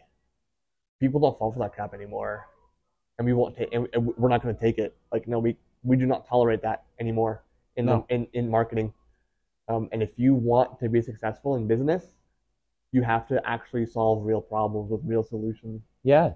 And if you don't, then you're the bane of humanity. You're the bane of society. Yeah, you're just like you'll get find out money eventually. grubbers. And if you don't, and there's con men still exist. Okay, there's a huge spectrum of human beings, and there's still the sleazy side of things that exists, unfortunately. But I mean, if you're an honest person, then you will do what's right by other people. I agree. In everything you do. I don't know how much longer you want to go. We have an hour and a half here. I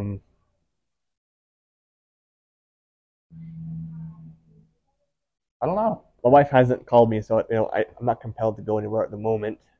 Although I should head out of here at like 3:15. But other than that, like sure, I'm we can cool. do another 20 minutes. So keep on. Yeah. Chit chat. I'm down, man. Real like, quick, just and like touching base with all this stuff. The idea behind this podcast is that I come with a title after we record the episode. Yeah. Based on what we talked about today, what would the title for this episode be? We started talking about gun safety. Yeah, I know. And then it moved into a huge religious and philosophical discussion. For sure. Which I think you and I can pull off really well. I think part of what makes this podcast so great, you can have an impromptu conversation. You have to have chemistry with the person. Absolutely. To make it interesting. Absolutely. I think our chemistry happens to fall into the fact that we talk about religion a lot. Yeah. I haven't talked about my religion this way almost anyone before. Very freeing for me. Cool. So I like that. I love that. Anyway, it's important. But what do you think we would call this episode? You had to. Gosh.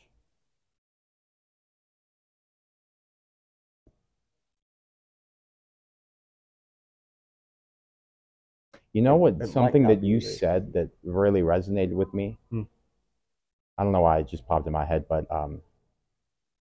when you said faith and fear cannot coexist. Yeah. I want to because that's so true, man. Like I think about that now, and it's like when you think about courage and gumption and bravery, courage and gumption. It's not about not being afraid. It's about facing the fear in spite of. Yeah. And I think that we can conduct our we conduct faith in our lives every single day. Yeah. Every way, shape, and form. Mm-hmm. There's an aspect of bravery to that, I think. I don't know. I think faith and fear, like even the first part of our conversation, gun safety. Yeah. I bought a gun stemmed from fear for my family. Right. Faith in myself, bought a gun. I don't know. Obviously not every. I think I'm going to find that every episode is going to be, depending on how long the conversation is, especially the longer it is, the more hard it's going to be to come up with a succinct title. But I think an ongoing theme. Yeah. Faith and fear. Faith and fear. And just have that be. Maybe, or I don't know. I'm trying to think about like how would you maybe you can make it so that like you could pose it as a question to the audience and say, can faith and fear coexist in, I don't know, maybe some way, because then like then people would be like, no, I'm gonna listen to this and I'm gonna prove them wrong, right? And that's great too, right? Like and then they'll just find they'll find that we agree with them. Yeah. We're kind of pretty chill, dude. Like the one thing in my life that I think the first time, because I was talking to my friend about this actually recently. We were talking about just like culture and society and stuff like that. Yeah. Kind of blended into religion as well a little bit, but like, when I first started going to school, I went to school up in Tacoma, Washington. That's where I started, and then I finished up in Utah. Dude, like when I look back, I used to be like such an SJW dude. I really did. Yeah. I used to be this person that was just like very at you, like at your throat, telling you that you were wrong, telling you were a bigot or a homophobe or whatever, Yeah. And I found myself in that trope, and especially at that time, 2013, that's when cancel culture was coming about. That's when Me Too was getting big. It was the when I first had been introduced the concept of gender fluidity, where hey, you know what? I still and not in the complete understanding of what it really is and truly and completely. But that's not for me to understand, really. It's for me to accept that other person and to see them and let them do their own thing. It's just like, I remember being up and I was a freshman, maybe a sophomore at this time at Puget Sound, very far left. And I'm always socially left, but I've come to more of a moderate stance because I think that I've just seen these pendulum swings in so many different directions. Right. That, like, I remember all these people that I was surrounded by touted themselves as being so open-minded. Yeah. But then They were so closed off. There would be other ideas. Yeah, there'd be one. I remember Brett. He had finally expressed he was on the Loggers football team. He was like, and we were in D3 school. We sucked. Yeah. But he was Republican, and once a lot of my friends figured out that he was Republican, they just, dude, it's like a witch hunt, man. It was like, they just pounced, and I was like, wait.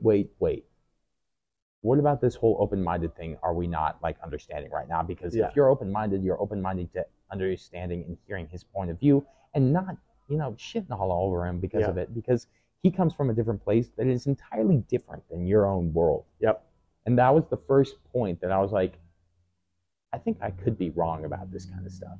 Yeah. And the more that I go throughout my life being like, maybe I was a little wrong. Maybe I need to update my, maybe I need to throw this through a little bit of an update or something like that. Maybe I need to, I need to get a little bit more with it, because like I said, and like you said, it's like, you get to a certain point, you get to calculus by going through, algebra 1, algebra 2, geometry, trigonometry, pre-calc, all that stuff. You can't just go from simple rudimentary, PEMDAS to calculus without, doing the whole other stuff in order to understand, is like, so now, like, it's like, that's the beautiful thing about this life for me, is that I love thinking that I can be wrong, because then I can just change my opinion and then just kind of keep on going in that direction until something else changes.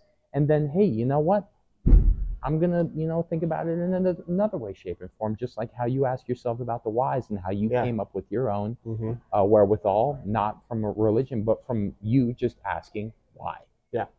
And who wants to have the burden of being right all the time anyway? Like, dude, I know, man. I know. You're always right. Like, how, like, for example, watching movies. Movies aren't fun. I hate predictable movies. You're always movies. right.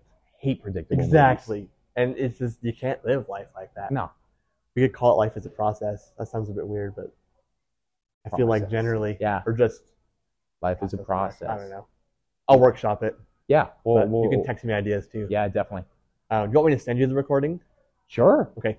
I'll if I can text it to you, I will. It's pretty long. I might just download it and email it to you. Yeah. All good. But then, I don't know when I'm going to launch the podcast. I still have to look into what it takes to get one set up. Cool. But I'm thinking of setting it up on iTunes, like, as a podcast. Okay. And I've also tossed around the idea of also uploading it to a YouTube channel. Good. Sounds good. So we have the podcast on iTunes and the YouTube channel on YouTube. Are you okay with your name being used? Yeah, absolutely. Okay, so Liam Connerly, great. Yeah, and expect to be on this more, because I love the conversations we have. Me too. I had this thought coming over, just what I said earlier, like, for this to work, you have to make this conversation interesting, you have to have a certain amount of chemistry with the person. Yeah. I think we have I can keep, like, I'm not done talking with you. No, me either. I feel like we could talk ever and ever and ever and ever. Dude, really. like, about a lot of stuff. And, like, I think about it, like, I like, even like Lord of the Rings, man. Dude. We have to have a nerd. Okay. This podcast, it's going to talk about anything and everything. It's candid. There are two definitions of candid. As etymologists, I think you'll know or appreciate this as well. I love it. As much as I do as an English teacher. That the first definition is within the context of, can I be candid with you? It means it's excruciatingly truthful and frank, right? Most candid conversation podcasts that exist right now fall under that first definition. Interesting. This is like candid photography. Yeah. And maybe I'll Candid Camera. Candid Camera. And maybe I will call the podcast Candid Camera. Unless it's already taken, like Midnight Oil. I have to look it up. But it's the idea that it's impromptu. It's still truthful. Because it's real. Like it's truthful, but it's a different kind of truth. So the words are important, right? Yes. So candid, in one sense, socially means we are just annoyingly truthful and frank, right? We're brutally honest. Then there's the other definition of candid, where this is an honest look at life. In the moment, no filters, just the way things are. And that's what this podcast is. So the topics are going to be determined on episode by episode basis. Awesome. And just whatever we end up talking about. Yeah. You and I happened the last couple of times have talked a lot about faith and religion. Yeah, we have. And we know. Then are you currently a practicing Catholic or? No, I'm okay. just I'm very much just chilling. Yeah, and I'm still a practicing member of my faith. But we have these ideas that cross over. Yeah. That we can agree upon a lot of things, despite being not only from different faiths, but even different stages in life with our faith. Right. Which is so interesting. It is. So I really think people are going to love this kind of stuff. Anyway. Dude, I love it too. And also, once you get it all set up, I was wondering that I could do a little intro and I could put it on my podcast and then I could link it and say like, this is like, there's a lot of, once we get a name for it and everything like that. And then I can link you and then they can go to that if you wanted to do that so that we would cross. Sure. I mean, it would be, I would just basically do an intro talking about like what we were talking about and like, this is just a conversation. There are going to be a lot more of these happening. A lot of my audience really likes it when, and from what I've learned is that they like it when I etymologize words, but they like it when I take the etymology of a word and then I expound on that word and I talk about the social, like one day I'll talk about the endocrine system and then I talk a lot about scientifically I talk about like I talk about hormones and neurohormones and everybody's talking about dopamine and serotonin and all these kinds of things and cortisol, and so like I do that and then I bring it back into our modern world and my audience really likes it when I do that because sometimes they're like, listen, we like the etymology, but sometimes the etymology goes straight over our heads.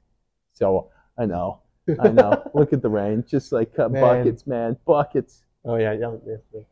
Maybe we can wait until it kind of maybe duck out. So topics will be all over the place. Yeah, I can't wait to talk about nerd stuff with people. I had this idea. Obviously, the point is that it's unscripted. That's how it works. But I do have one idea.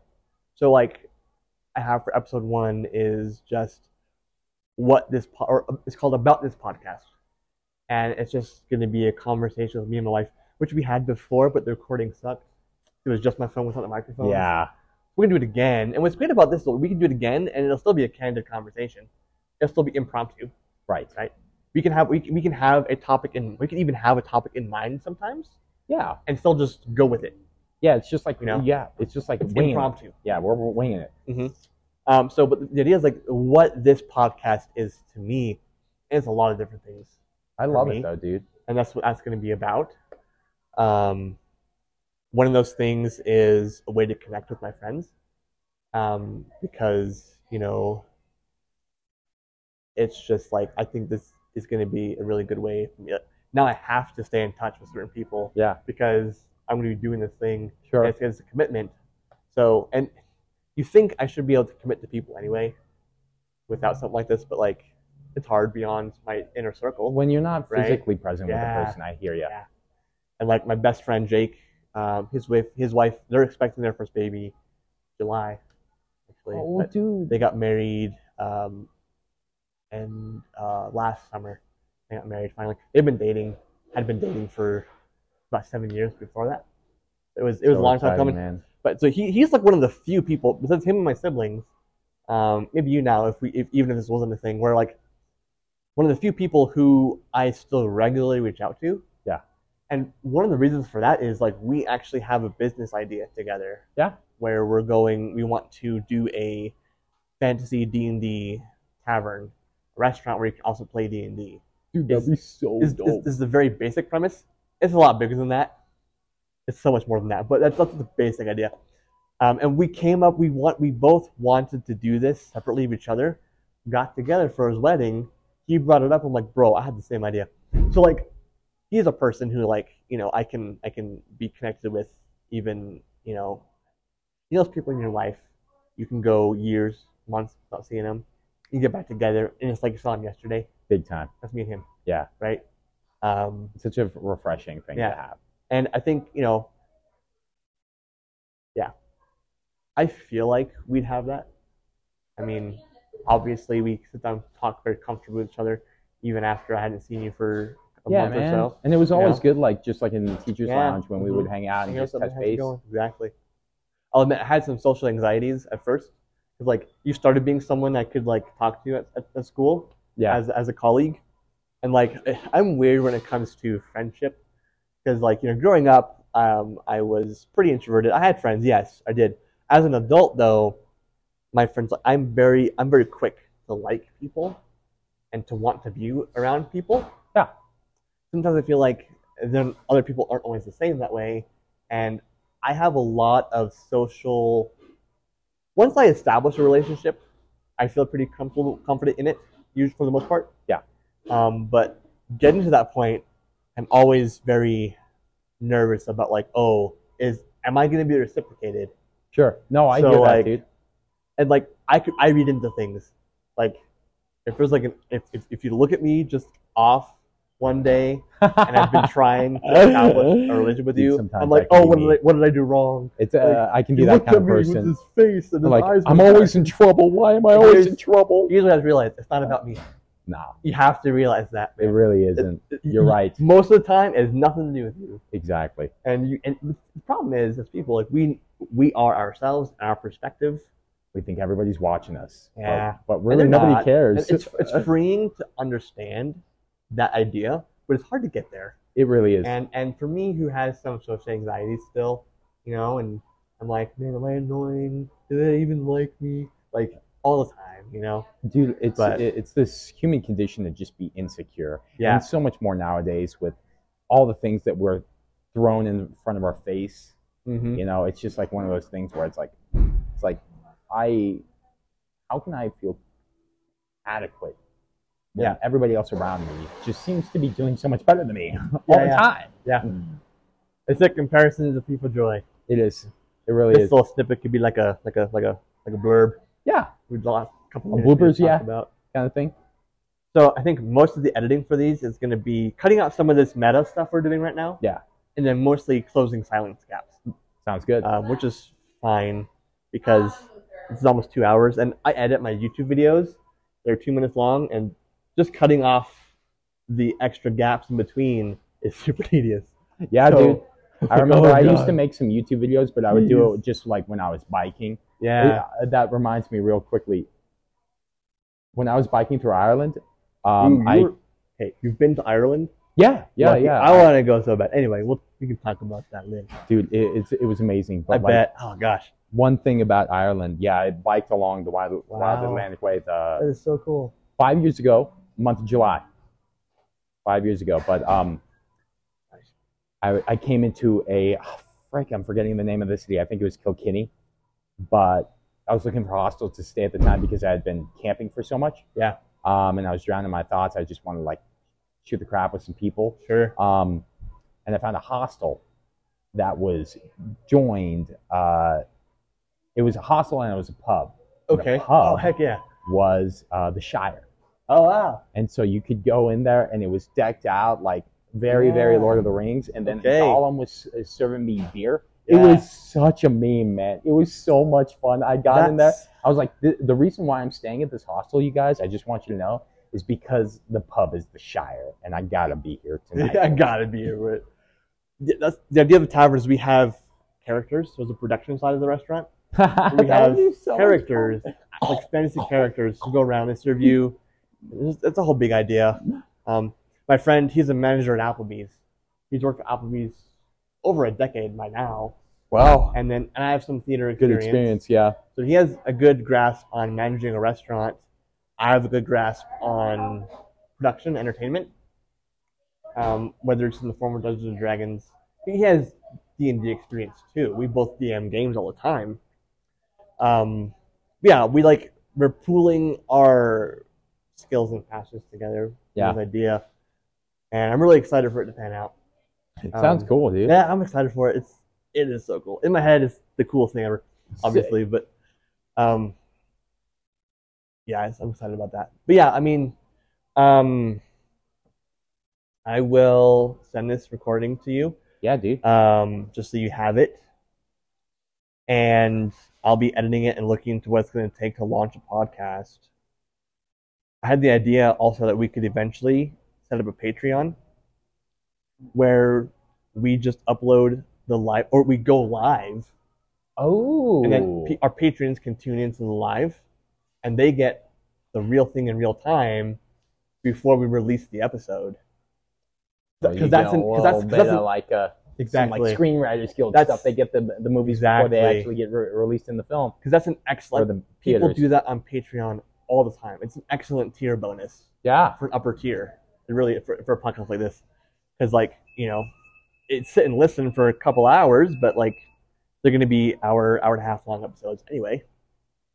So I had an idea we could after a certain. I don't know when we would do a Patreon after a certain amount of followers. I don't know how it works. How do podcasts work on iTunes? Like it's iTunes, so like when do podcasts start making money through it? Like I have no idea. So there's a lot of research I have to do before I launch it and make it official. And then come with a name and at least come with album art, so it's on, so the podcast shows up and there's at least that, right? With the title and everything. So yeah, thanks for joining me today, dude. Thank you for having me. To be a regular on the show. Sounds good to me, man. I'd love to do it. I'd love to have you here as much as possible. Definitely.